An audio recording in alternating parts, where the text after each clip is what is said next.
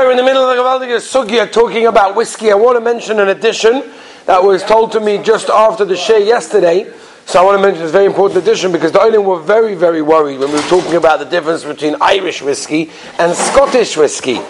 So the Maisa comes out like this, that it came out around 2005 that the Irish stopped allowing from putting various ingredients in there.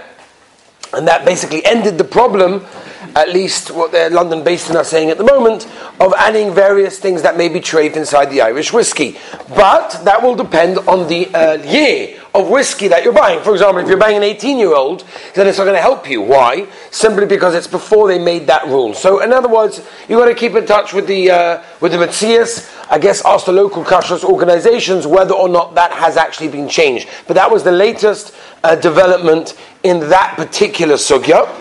Let's move on to our sugya that we are obviously getting towards, and that is the sherry cask Inyan. So where does it start from? Really yesterday we basically went through a little bit of the production of how whiskey is made, the ingredients that they use, and we basically came out that there's no major problems involved in a regular Scottish whiskey. There cannot be any major issues because they're not allowed to add ingredients, and generally they do not, in which case there's no real problem with kashrus. So what is the problem? Where did it start? And where do we find ourselves today? That's the shaila. So it really begins in the 1860s. In 1860, sherry, Spanish sherry was imported into the UK, and sherry, obviously, for those that don't know what that means, that obviously means wine, of which we all know that there is an issa of a person, of a Jew, drinking wine that was produced, touched, moved by a goy, right? It's called the issa of yain nesach, or nowadays the Rama calls it stam yainom, because generally most of our goyim are not actually worshipping the wine, and therefore it's what we call stam yainom. Maybe it's mutar bahano, but it's osher l'shtia, you cannot drink it. That's, by the way, just to understand the definition of the term sherry. But in 1860, this Spanish sherry was imported into the UK, and once it was imported in, obviously, these casks, right, the wooden casks, and they were left with the empty cask. They didn't know what to do with it. Now, to ship it back to Spain would be a little bit interesting. It's been quite expensive and unnecessary to do that, and they didn't know what to do.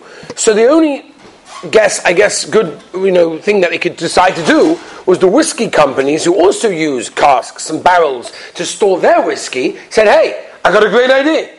This will be much cheaper for us to actually store our whiskey in. So they started to basically buy them for very, very cheap, and they started to make and store their whiskies in these casks. Here began the shaila of a sherry cask, 1860, Rabbi Say. Already started the shaila of a sherry cask. Why was the whiskey stored in there? So many reasons that they gave was because it was simply cheaper. It was just an easier way. It was much cheaper. It was like a second-hand cask, and therefore second-hand casks are obviously cheaper than first brand new ones, and therefore it was cheaper. Right? That was the advantage. Right? That's all it was. There's no reason that they wanted the taste. There's no reason that they wanted the sherry and the whiskey, but it's possibly a simple way to do it. There was another advantage as well that they found, was that it gives the whiskey a very rich color, which also helps as well.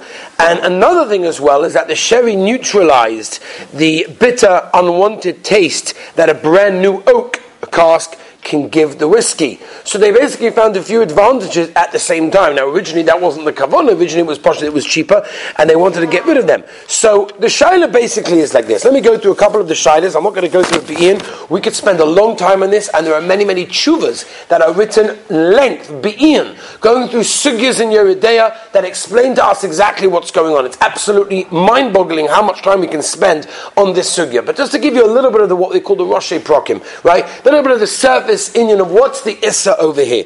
So the first one obviously is the issa of stam yainom. Shulchan Aruch discussed this in Yeridei Simukuf Lamed Zayin, that there's an issa of stam yainom. You cannot have anything that imparts its taste into anything else. However, there are certain things that what we call shah mashkim, other liquids, that are poigim the taste of the yain. And the shaila is whiskey something that's poigim the taste, like shah mashkim, that will be poigim the taste of the wine? That is the shaila over there. The Noda B'Yehuda Yehuda Tainas that it would be, the Magen Avraham Tainas that it would not be. We're not going to go into all the different shittas, as I told you. We could spend hours discussing it, but that's one of the shaylas. The Minchas Yitzchak has a Tshuva Dayan Weiss, the head of the Badatz, Eidus Chavedus over here, originally from Manchester, and he lived over here, was the head of the Badatz. The Minchas Yitzchak has a Gavaldige Tshuva in Chedik Beis, where he wants to say, Efshad is a mokim to make it. We'll discuss that in a moment. There's another major shayla involved over here is what about bittul? We know the halacha that if, for example, a drop of milk falls into a chicken soup, as long as there's 60 more chicken soup than the actual milk that fell in, it's bottle, and the chicken soup is 100% mutter. There's a din of bittul. So would I say that if I have a huge barrel, true, there's a little bit of taste of the sherry in there, but how much whiskey is there? Can I know? There's tons. There'd be a shayla of bittul. It would be bottle. In other words, the taste of the sherry that went in. Remember, we're not talking about dirty casks. We're not talking about there's still a little residue and there's still liquid. The casks are 100% dry. They're dry to the bone. However, when you store something in there, as we said yesterday, wood is porous, it breathes, and therefore it absorbs taste, and therefore gives out that taste. But how much taste already? So l'chayra, it could be very much going to be bottle in that case. You have another thing as well. You have something called zev v'zeh goyim, right? The Ramah talks about at the end of Simon Peizayin. Zev v'zeh goyim means that if you have two things that are goyim, two things that cause something, right? So as long as there's not koyach and the issa by itself, and I also need the heta, and they both are contributing to the issa, right? In other words, to make it work, so it could be there's a mokum to be makel. So maybe I would say the same thing over here. I have zev v'zeh goyim. I have the sherry in the actual cask, and then I have the cask itself that gives over its own, taste of the wood and everything else that develops and makes the whiskey what it is. So there are many, many different shaylas that are nageya in this shayla. What about chazusa, for example? The Ramah discusses this in Yeridei Semen Kuf Beis, that if something is put in there specifically for the color, then it's never going to be bottle. Even though we have a klal of bottle b'shishim, there will be no bottle b'shishim over here. Why? Because something, says the Ramah in Yeridei Semen Kuf Beis, that is done specifically for the actual color. I also, by the way, the same thing would apply for the taste as well. If you put something specifically for the taste, so even though there's 60 more heta than issa, which normally means it's bottle, which normally means it's mutter, since it's there specifically for the taste, for example, the Ramah famously discussed the shayla of salt that's avodah zarah. What's the din of salt that's avodah zarah? Whatever the case would be. Salt, at the end of the day, gives like a shmaka taste to the whole food. Now, it's for sure going to be bottle b'shishim. How much salt do you put into the food? Much less than 60. But if that's the case, if it's there for the taste and you can taste it, memela, it's going to be a problem. You anyone with me? I'm just giving you, Moshe, we could spend 3 weeks just going through each one of these heterim. What's that? So we're going to get there. We're going to give you first the shayla to understand what exactly is going on. What goes into the shayla before we just go through what the halacha the ma'aser is in that case. So that was just to give you a little bit of a background over here. So Rav Moshe has a tshuva. And Rav Moshe wants to say be'etzem you could be mekel based on many of the shaylas that we just mentioned, zev v'zeh goyim, and all the other things as well that Rav Moshe goes to. But there's another problem, because this is what I'm discussing now was so far in 1860. If we fast forward a little bit to 1970, the problem is this thing. The problem is in 1970, people they weren't drinking so much sherry. Right? I guess earlier on they were drinking a lot of sherry, a lot of wine, and eventually stopped drinking sherry, so it reduced the importing of these casks from the sherry companies, because nobody was drinking so much sherry. So now the whiskey company had a problem. That's number one. In the 1990s, fast forward a little bit, the EU made a new regulation that it's asa to bring in sherry in wooden casks. You're not allowed. You have to bottle it in the country that it's made, and you ship it in the bottle. A lot more expensive, but that was the new regulation that the EU made in 1990. So now we have a problem. The whiskey companies no longer had access to so many sherry casks as they had originally, so they went back to the original mahalach, which was using normal wood American bourbon casks, which is obviously no shayla of sherry whatsoever, which one in many of the whiskies are going to be okay. 90% of them are produced in these sorts of casks. In that case over there was still 10% that was still with sherry, but at the end of the day, that's what they did. However, they found out and they realized that the taste wasn't the same. Yes, they went back to the original mahalach of using the regular bourbon oak casks, but the problem was the taste wasn't the same. The whiskey wasn't as geschmack as it used to be, right? So they had to come up with a new mahalach. Let me give you some examples of the mahalach that they came up with. So, again, this is all based on the history that we said of how things went from the years of when they originally got sherry until they no longer did. So, for example, Macallan. Macallan came up and they went through huge lengths to try and get some sherry casks. They went to Spain and they ordered them, these sherry casks. They kept them there for 2 years to absorb the taste. And then they kept the sherry in the casks for 2 years so that the barrel gets the taste. They threw out the sherry. They didn't want the sherry, and they just imported the casks that were empty. That's what Macallan did over there. Highland Park, for example, for any of you that are familiar with a lot of these makes, Highland Park Distillery bought cases from America, shipped them to Spain, leased them to the sherry producers for approximately 3 years to use for their sherry, emptied them in the garbage, and sent them to Scotland. You have to realize, by the way, each of these casks, with all the costs that we're discussing, costs approximately 500 euros just for a cask, because I had to get shipped to Spain, had to be used for 2 years, and then emptied and shipped over. A normal oak bourbon cask would cost you approximately $92. So you're talking about 500 euros, which is approximately $500 in comparison to $92 just to have the sherry taste. Just for a moment when we talk about halacha l'maisa, do they really want the sherry in the whiskey? Glenmorangie, Balvenie, and others, they basically got cask and they poured in sherry. Some for 2 years, and this way they got a sherry cask. What some did, a very interesting mahalach, is what they call either scorching or toasting, where what they do is they light a fire inside the barrel just for a few seconds, and that opens up all the pores. You pour sherry in there just for a few minutes, it can actually work. I don't know exactly how long you have to keep the sherry in for. I guess if you want to try this one at home, I guess I'd have to contact the companies to ask them that. But there's a way of making the barrel much, much more absorbent for the sherry. Now the big problem is, we had tshuvas from Rav Moshe, and we have tshuvas on the Minchas Yitzchak that seem to be mekel. And if that's the case, then there should be no problem of sherry.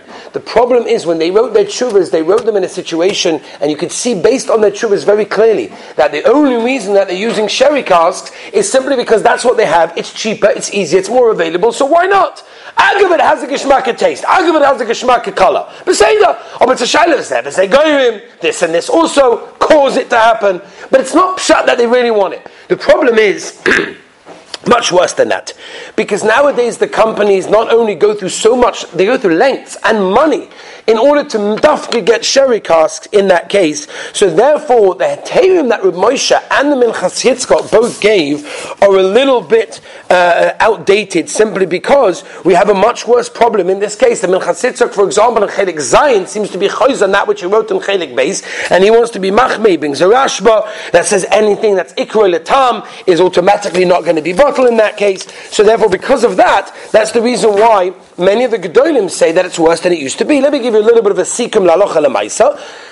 So again, we've gone through the history, we're understanding where it comes from and why they do it, right? At the end of the day, Rav Moshe has a tshuva in Yeridei Chelik Aleph Siman Samach Beis, where he wants to be mekel. If you go through the tshuva, and you're welcome to do so, have a look why he says it's mutter, and see whether or not, based on the Metzias that we explained, it still applies. The Minchas Yitzchak, as I told you in Chelik Beis, was mekel, but in Chelik Zayin, it seems to have been choizer from that, based on the Metzias that people are going with in that case. There are those that want to be mekel. They tie in a very interesting chiddush. They tie in the chiddush is that by the time the whiskey is poured into the sherry cask, is more than 12 months after it was used for sherry. There is a halach in Hilchos Pesach and in Orach Chaim Tov Nun Aleph, also put that in Yeridei Seven Kuf Chav Aleph, whether or not if you leave it clean more than 12 months, does it automatically lose the taste inside, and therefore if you do something with that clean, it will not affect the food that you put inside it. So some want to say if it's been a 12-month period from the time the sherry left the cask to when you put the whiskey in, could be you have Yud Beis Chaydish, you have 12 months, and therefore that would be a mokum to say. Some want to say that they wash it with hot water before putting the whiskey in to make sure they get out the sherry. It's a type of agola. You've been magalit, you kasher it. Again, there are definitely heterim lemaisa. I know when I was in Canada, I asked Rav Shlomo Miller Shlita, right, one of the biggest poskim we probably have, and he told me 100% it's mutter. There is no problem with sherry casks. It's absolutely fine. And what's that? Based on what? based on a lot of different sirufim, zegorim, bittul, all sorts of things. I did not go to him and ask him, why. It's not nice. I said to him, what does the Rav hold about sherry cars? And he told me it's mutter. The London Basin, for example, rely on Rav Moshe, even nowadays, and they tell you can be soymech on Rav Moshe in that case. The Manchester Basin, for example, I spent a lot of time going to different kashrus organizations. The kashrus organization that I spoke to, the Manchester Basin, told me that they wouldn't really give a hechshu on a simcha that had it, but they wouldn't be choylek on anybody, the Maisa, that brings it to their simcha. I spoke to the Kadassia in London. I spoke to Daim Westham Zatzal, who gives the hechsher on many, many things that we eat, candies and all these things. Mordechai Friedlander as well from the Badatz over here, that many of them said that Lamaisa, that they are machmeh in that case over there. And you have to know as well, because many whiskies don't say what they are. Now, it's a double poshet that if a whiskey writes what it is, and it says and it boasts, right? We saw on Shabbos, right? It has a sherry, it's a sherry cask. It means it's a double choshev to them. To dafka show that it's a sherry cask, not only do they go to the length and the money of getting a sherry cask to put the whiskey in, but they're boasting on the bottle that it is a sherry cask, which basically means that for them it's a double choshev. It's very, very schwer to say that there's a din bittel on something that is so choshev that you could see, that you could taste. Now, I can't taste the difference. I don't know if any of you over here can. I don't believe any of you can. That's the truth. There's only one person that I believe. Right? There's a yid out there. It doesn't make a difference what his name is. Right? He's actually originally Scottish, and he lemaisa. I was watching this. He said, put any whiskey in front of me, I'll tell you exactly which one it is. It's unbelievable. He told me he went to a Pesach hotel, right? Not a Pesach hotel. He went to one of these summer programs, right? Where they take over the hotel, whatever it is. He said they had a bar over there where have all these bottles of whiskey, like 20, 30 types. He said they put each one in front of me. I can tell you exactly which one it was, which year it was, and every make that it was. That's incredible. So he could probably taste the difference. But for most of us, we can't taste the sherry, but we can maybe taste the difference between a yes sherry and a non-sherry, which once again leads to the shaila of is it considered to be problematic because they can actually taste it, and therefore generally taste is not bottle. But many of the companies, by the way, will not actually tell you the word sherry. I'll give you some examples. They'll say Burgundy finish, double aged, double mature, double wood, very, very, very, very common one. Dual cask finish, port casks, port finish, matured in 2 woods. Obviously, if it says sherry finish, special finish, and wine finish.